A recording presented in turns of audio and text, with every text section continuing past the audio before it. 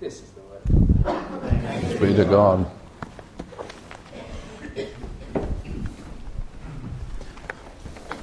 Hi everyone. It's my third attempt to see you off. It was kind of going once, going twice, gone. So we'll see how we go. I could listen to Jeremiah reading those foreign names and place names all day, couldn't you? It's just a beautiful thing. Let's pray.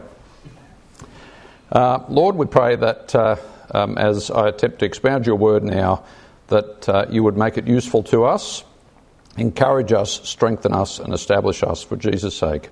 Amen. So we come to the end of the Joseph narrative and the end of Ridley students who are leaving. There's a disturbing number of them, of course, as we saw a few moments ago. And it's an odd passage, I just admit up front, to have for a valedictory service, isn't it? There's fully 19 verses about where to bury Jacob, 5 verses about where to bury Joseph, and then there's a kind of squabble in the middle between Joseph and his brothers. It's called expository preaching, friends. All scripture is inspired and useful. Blame Paul Barker. So you might be wondering, has Rosner lost his mind? But I think actually there is something here for us, and it focuses on the promises of God, and it gives us hope and confidence as we move forward, especially those who are leaving. So stay with me. I think the death of Jacob and Joseph and his squabble with his brothers is of real help to us. Now, speaking of the promises of God, I thought I'd tell you about 3 childhood gifts that I received that I remember quite well and felt especially chuffed about. Slide 1 was a transistor radio. My grandfather returned from his overseas trip when he retired. That's how he did it in those days. And he brought Lynn and I back from overseas a transistor radio. Some of you don't even know what that is. But it was so exciting, and I still feel kind of, as I think about it. The second one was a really exciting present, a 4-colour pen. Now, it was terrific, and we were more easily pleased in those days. But the same pen, 4 different colours.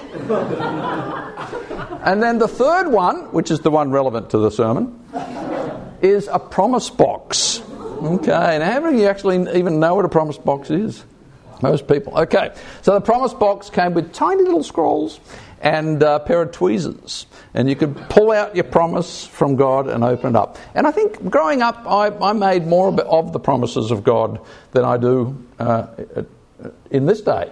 And maybe I made too much, but the problem, of course, with the promise box is that it's completely divorced from context.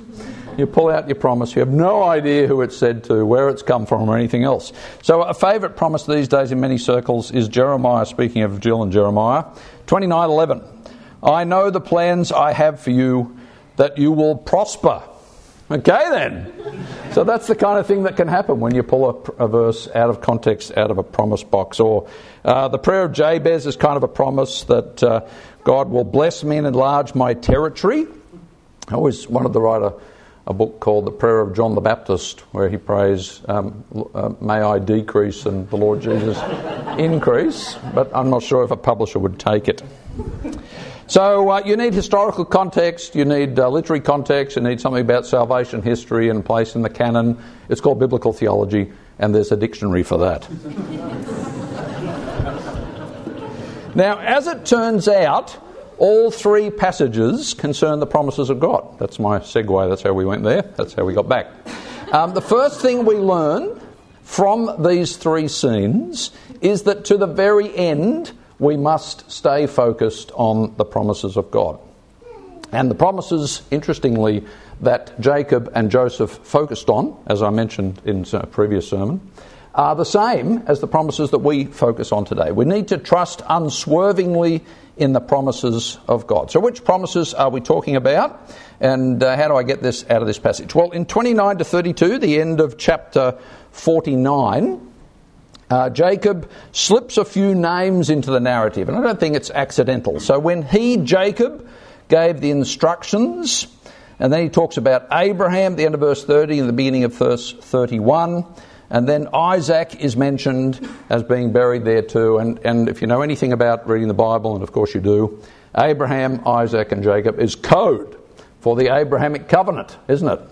And that's what we're seeing here. So Jacob is in Egypt and he says, I don't belong here. I belong where the promises are going to be fulfilled, back in the promised land, the land of Canaan. And the land of Canaan appears 4 times in our passage, and again it's not accidental. Verse 30, Mamre in Canaan, and then verse